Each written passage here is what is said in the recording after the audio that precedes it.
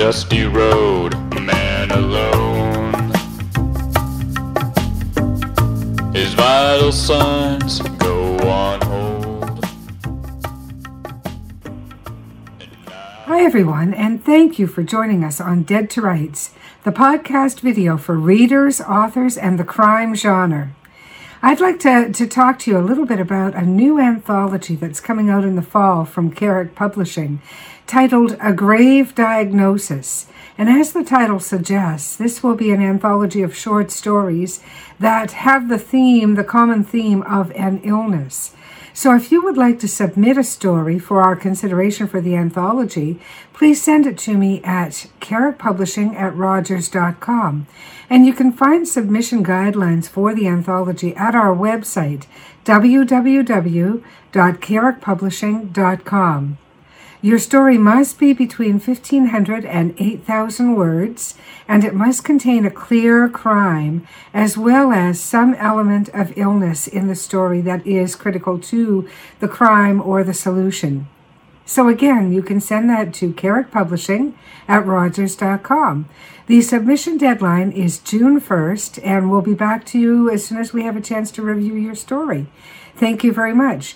Now, today we've got a great show because we've got an interview with Rosemary McCracken, who is the author of the Pat Tierney mystery series. Her titles include Safe Harbor, Blackwater, Raven Lake, and coming to you in September from Carrick Publishing will be Uncharted Waters. So watch for that new book to come out from Rosemary McCracken. Rosemary's going to talk to us about the series as well as about her short stories, so stay with us. But before we bring Rosemary on the line, I have promised to read a public service announcement related to the COVID situation that we're all currently experiencing. COVID-19, better known as coronavirus, has spread throughout the world. There are a few ways to help lower the spread of this respiratory disease. Wash your hands, avoid touching your face, including mouth, nose, and eyes. Cover your coughs and sneezes. Monitor your symptoms and consult with your doctor. Stay home and away from other sick people, except for medical care. Clean and disinfect highly touched surfaces. For more information, please visit the cdc.gov/COVID-19, or in Canada, you can look up our government regulatory agencies. Thank you. Here. Can you get down in here and say hello? Hello, hi. Hi, Ed. It's good to see you. How you doing? Good to see you. This is my husband, Ed Pivovarchik, my first editor. Excellent. And Ed is a wonderful editor. If anybody out there is, I don't know if you even want the plug. You're probably so busy, but Ed is a wonderful editor. I'm going to get back down to work on Rosemary's latest. Okay. Yes. All right. Take care. Take care. Have a good session. Bye-bye. And we're going to talk about Rosemary's latest, but first, I know that you're working on a story for A Grave Diagnosis. I am. Can you tell me a little bit about that without giving away too much of the plot? Okay, I can't tell you the title because that will give away a lot. But it is set in Quebec, which I know. I grew up in Montreal. I went to school in Montreal. Left there when I was about 20. So it's set in Montreal. It's set in the year 1968. Nothing to do with any of the historical things that were going on there at the time. It's a young woman who's working at the Montreal Star, which I went on to work at myself.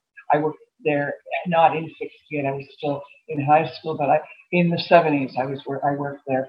And there's a group of rock stars, famous rock stars that are American rock stars that have rented a cottage, and they're spending the summer, and she's determined to get an interview with them. And she drives up, and I won't tell you anymore. So it's in the rural area. Your setting is wonderful, by the way. 1968 Montreal at the Montreal Star. I love your setting, and it'll be really intriguing to see what you've got. I can't wait to receive it. Good. Yeah, yeah. Now I want to hear about your latest, and then we're going to talk about your whole series afterwards. But first, tell Okay. me, we'll go backwards. Tell me about your latest first. What is it called? Okay, my latest, which I've just finished writing, and Ed is editing, and then there'll be some other editing that's done to it as well.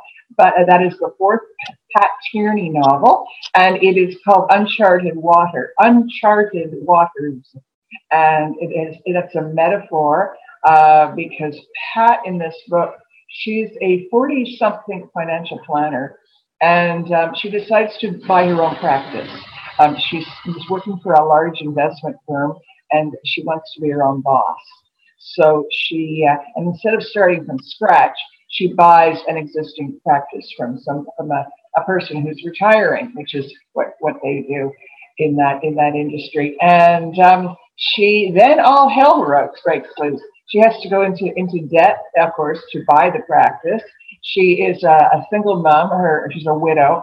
She's got three children, and she has to earn a living. And the big problem is whether the clients whether she can retain the clients. When you buy a practice, they don't necessarily want to stay with you. She's a woman. They were working with a man before. Perhaps they want to work with another man. You'd have no idea. So she's terrified that she spent all this money and whether she'll retain the clients. But then other terrible things happen in the course of the book. So Uncharted Waters is a metaphor. There's no water or lake or river or ocean in the book.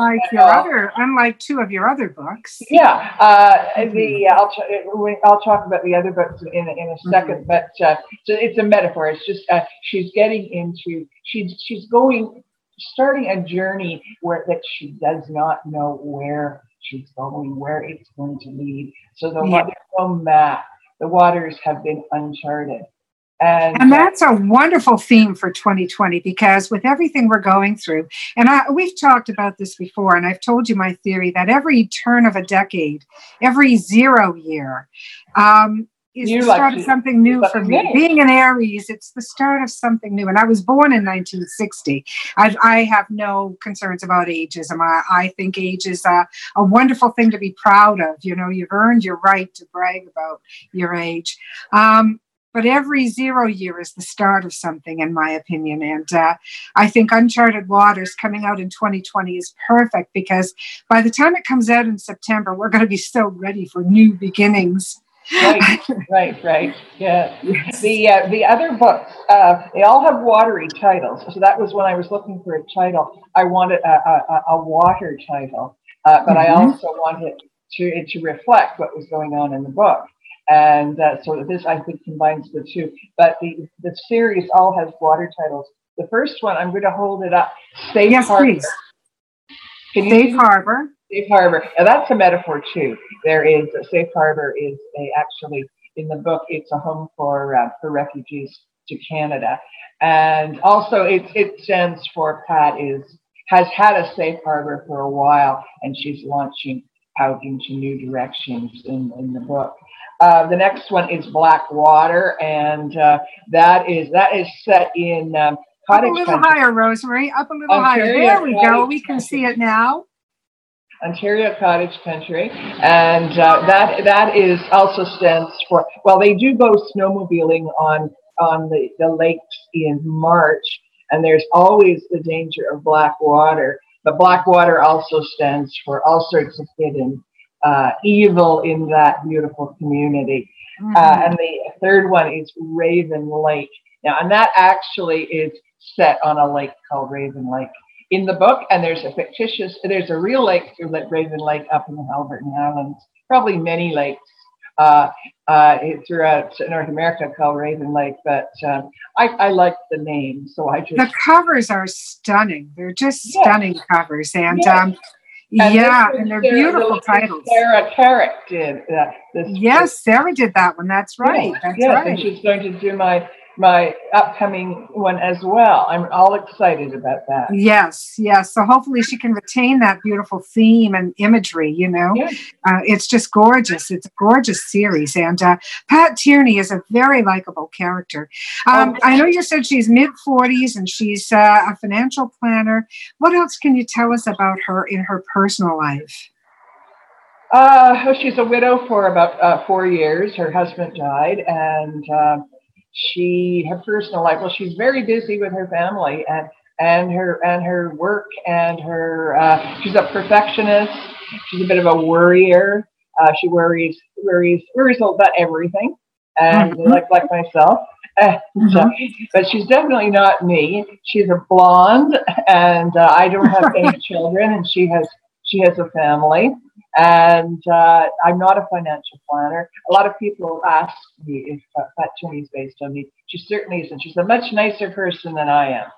Oh, I doubt that. I'm looking at your smiling face, and you don't look like a worrier, but I know you are. Yeah, I'm definitely worried. That's the one thing we have in common. I'm not a financial planner either. I was a journalist for all my working life, and in the latter perhaps 15, 20 years of my journalism career, I specialized in personal finance and small businesses and that. So that's where the knowledge and the research comes from.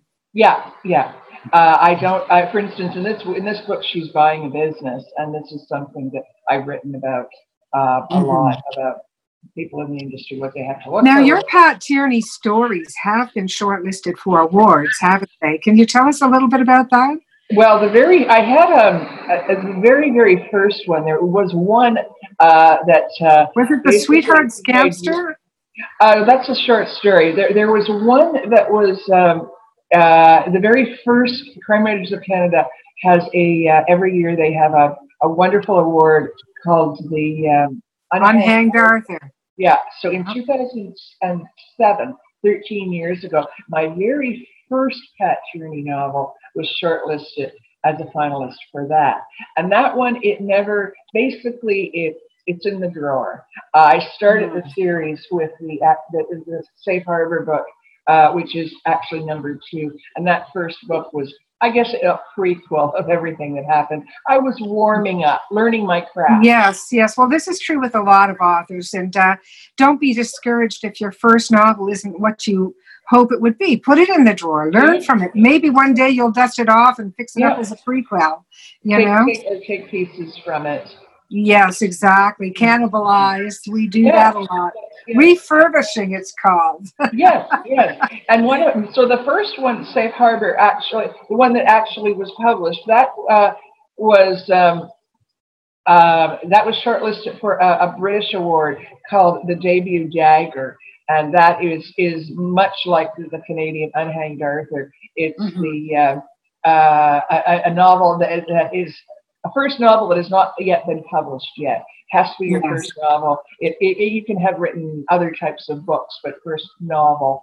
And so that was in 2010. And a lot of Canadians have applied for that, and many of them have become finalists. Oh, and Louise Penny is the famous one. So you share that with Louise Penny. Wow. I do. I'm prestigious, so proud brothers, right?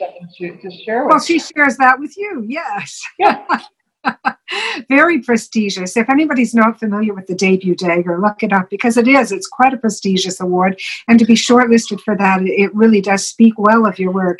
But I was also thinking of your short stories, because I believe the Sweetheart Scamster was nominated. The Sweetheart Scamster is a short story, not a novel, but it does feature the Pat Tierney character, and it was in the Mesdames of Mayhem's very first anthology called 13, which came out, of course, in 2013. And that one was a finalist for an American award, the Derringer Award. Yes. And Yes, yes, I remember that. And that was a terrific story. If you're not familiar with the Mesdames of Mayhem series of anthologies, look them up. They start with 13 by the Mesdames of Mayhem. And Rosemary McCracken's story, The Sweetheart Scamster, again, was nominated for a Derringer Award in the U.S. And that's another prestigious award in the crime industry. So the crime industry, I love that. The crime writing. Yeah. Let me qualify the crime writing industry. Right. we may love our crime, but only on the page, right, Rosemary? That's right. Well, we can write about our fantasies. Exactly, and catch all those bad guys, as Sylvia likes to say. Yes. In our minds.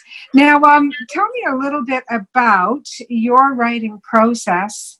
And do you write every single day, for example? I wish I could.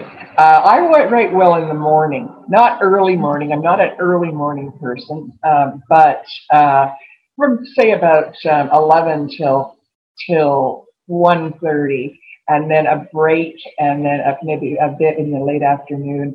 But I can't write in the evening at all. And but I would like to, but unfortunately life gets in the way. So that's my best time in the morning. I'm fresh, my mind is fresh, and but unfortunately we have other things to do. Things happen that you have. Yes, exactly. You have whatever crises around the house, and you have to attend to them. So I don't, if I can't write one day, I don't let myself feel guilty about it. No, the next day. But I will never try after 8 at night. It just doesn't work for me. No, it doesn't work for me either. No, I'm definitely a morning person, and I tend to be an early morning person. An early morning person. Yes. That's great. I'm passing out in front of the TV by a certain time in the evening. Yeah. Fitbit keeps telling me you need more sleep. Fitbit keeps telling me, you need more sleep. 5 is not cutting it. The thing is, though, that you have to do what works for you. Just find out what works for you. Just like writers groups, some people thrive on them. I have a good one, but other people, they don't work for them. So you can't force yourself in anything creative like this. We have to find our whatever what works for us. Yes, I always recommend that authors try for a writing group. Try to get into a writing group because I do think.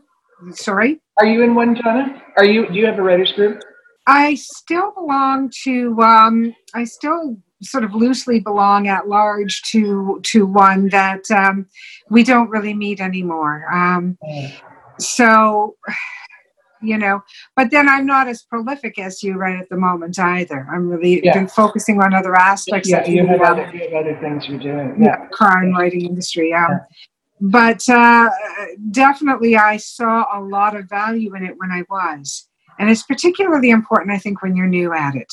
Yes. Because you get feedback that you wouldn't get otherwise. Exactly. Yeah, I've been in my current one for about 22 years. I can't remember exactly when I joined, if it's 21 or 22 or 23 years, but somewhere around then. And it's terrific. There's 6 of us, and over those 20-some years, we've had 2 people leave and 2 people come in. So there's 4 people that have been there with me from the start, and it was going before I joined as well. It wasn't my first. I belonged to a couple before that, and they disbanded just really because of numbers. We didn't have enough people, and if one person leaves, if you have a group of 4. If one person leaves, you have 3. That's not, and then not enough. But you've got a very stable group, very low turnover, and that speaks highly too. And the other thing I know, because I know your group. Yes, I'm very lucky to know them all personally and call them all friends. And the thing is, you grow professionally. You grow creatively and professionally together. And they're a very accomplished group. And when you look around and you see that you are one among, it's got to be a good pat on the back for you. Yes, And I work well with them because of deadlines. being a Yeah. journalist, we always had deadlines. I worked on a daily newspaper for a long, long time. So we generally had a deadline every day. We had by 6 o'clock at night, you had to have that article in. And even when I worked on weeklies, you'd still have deadlines, and they're sacrosanct. You can't, you can't miss the deadline, or you don't get paid. Exactly. Exactly. Yeah, and it's a big hole in the newspaper, and everything. Things are not. Your bosses are not happy, so you have to make that deadline. So we meet once a month with the writers group, and we have to, we about 4 days before we meet, we email our pages into everybody in the group so they have a chance to look at them. And sometimes you have to miss, but I rarely miss.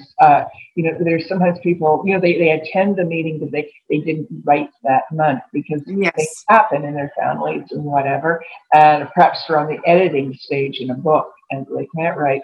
But for me, missing means that there's one opportunity you've missed for people to look at your book and to give you some very good feedback. Yes. Yeah. And that's sometimes writers. Sorry? It's just so important to get that. Sometimes writers groups don't work for you. And I teach a course at George Brown College, and I tell the students, I encourage them in the class to form a writers group afterwards. But I say, if you find a particular group is not working for you, get out. Because sometimes you have some very critical people in there, especially for a new writer. Yeah. Yeah. We've talked about this before, Rosemary, that if you are new, you don't expect your work to be brilliant, but you still don't deserve or warrant really harsh criticism. If a group or a person is being far too critical and damaging your sense of creativity and your sense of value, then you've got to get out. You've got to move on. Yeah, it has to be constructive criticism. Yes. You have to maybe a suggestion of what you can do to make it a little bit better. That's right. Exactly. But, it's like everything else. There are all kinds of people everywhere. And when you do find the great group, it's a good fit and it works well. Yeah. And other than getting into a good group or not getting into a group, is there any other tip that you can pass on to new writers out there in particular? Well, new writers, there are a lot of courses being given at community colleges. Here in Toronto, where you and I live, Donna, we're so blessed. There's colleges, and there's workshops, and libraries give. Public libraries often give workshops as well. There's a lot you can plug into, but I would say take a course, and at the end of the course, that's how I got into my first writers group. Often the class decides that they like working with each other so much that they meet afterwards. And that's how writers groups are formed, and you know who you're getting involved with. Because you've read. You've already studied with them, yes. Exactly. So it's a good way to find a writers group, but it's also a good way if you're starting off. There are mystery writing courses. There's romance writing courses. There's at George Brown. There's a science fiction writing course, memoir writing. So whatever you like, it's out there, and you get a little bit of instruction on. Generally, they're 12 weeks. And once a week in the evening, and the little bit of instruction of what the norms of that genre are, which is helpful. And there's a lot of good books out there in libraries, a lot of good books in Chapters Indigo and bookstores that you can. Learning some of the technical skills is something that we often don't talk enough about it. I mean, it's a creative process and it is a business, but we don't really talk about the technical aspects as much as we should. And it is important, if you value your craft, to really try to pick up as much and polish up as much of the technical skills as you can. And courses are a great way to do that. Workshops, And your public library probably has some interesting things going on there as well. Librarians are a writer's best friend. Yes. They talk about your book to. They talk up your book to the people that come into and use the library, and they love books. They love reading. of course, and they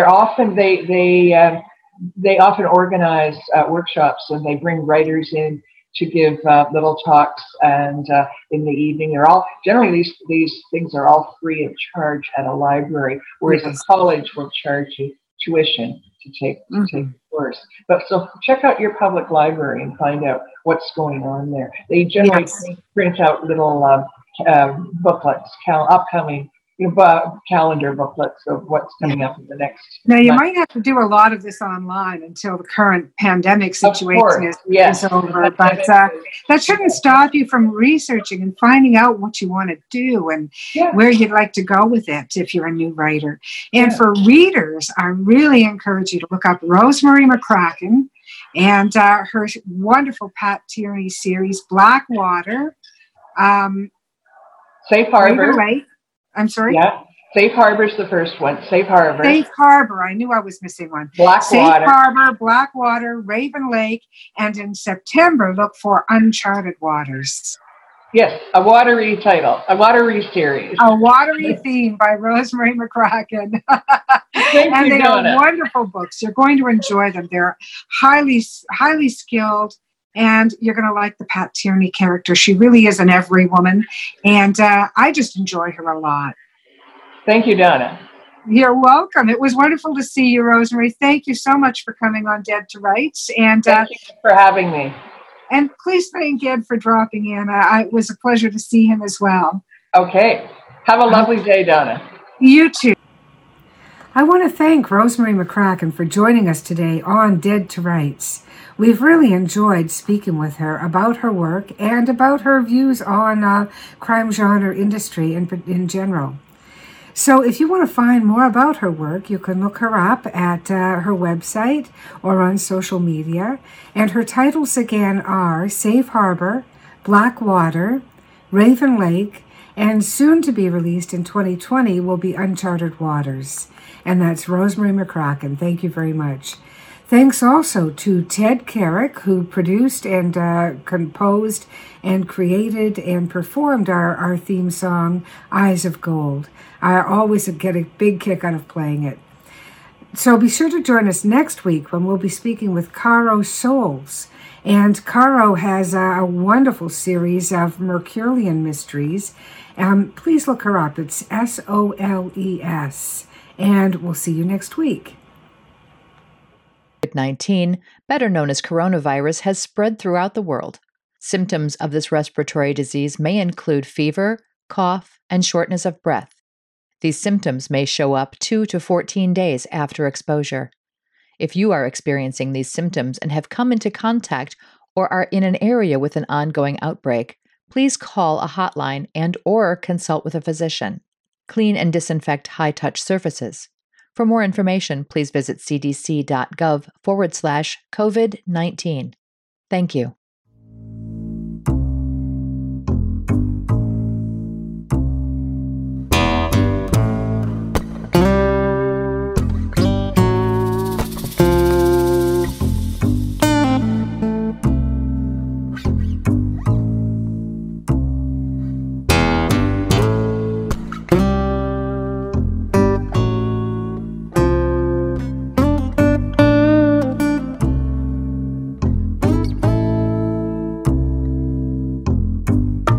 A dusty road, a man alone. His vital signs go on hold. And I don't know what you've been told, but the years have turned my eyes gold. And I told you what you told me, we'd never be in the same boat for free. Yet it rides, let it rock.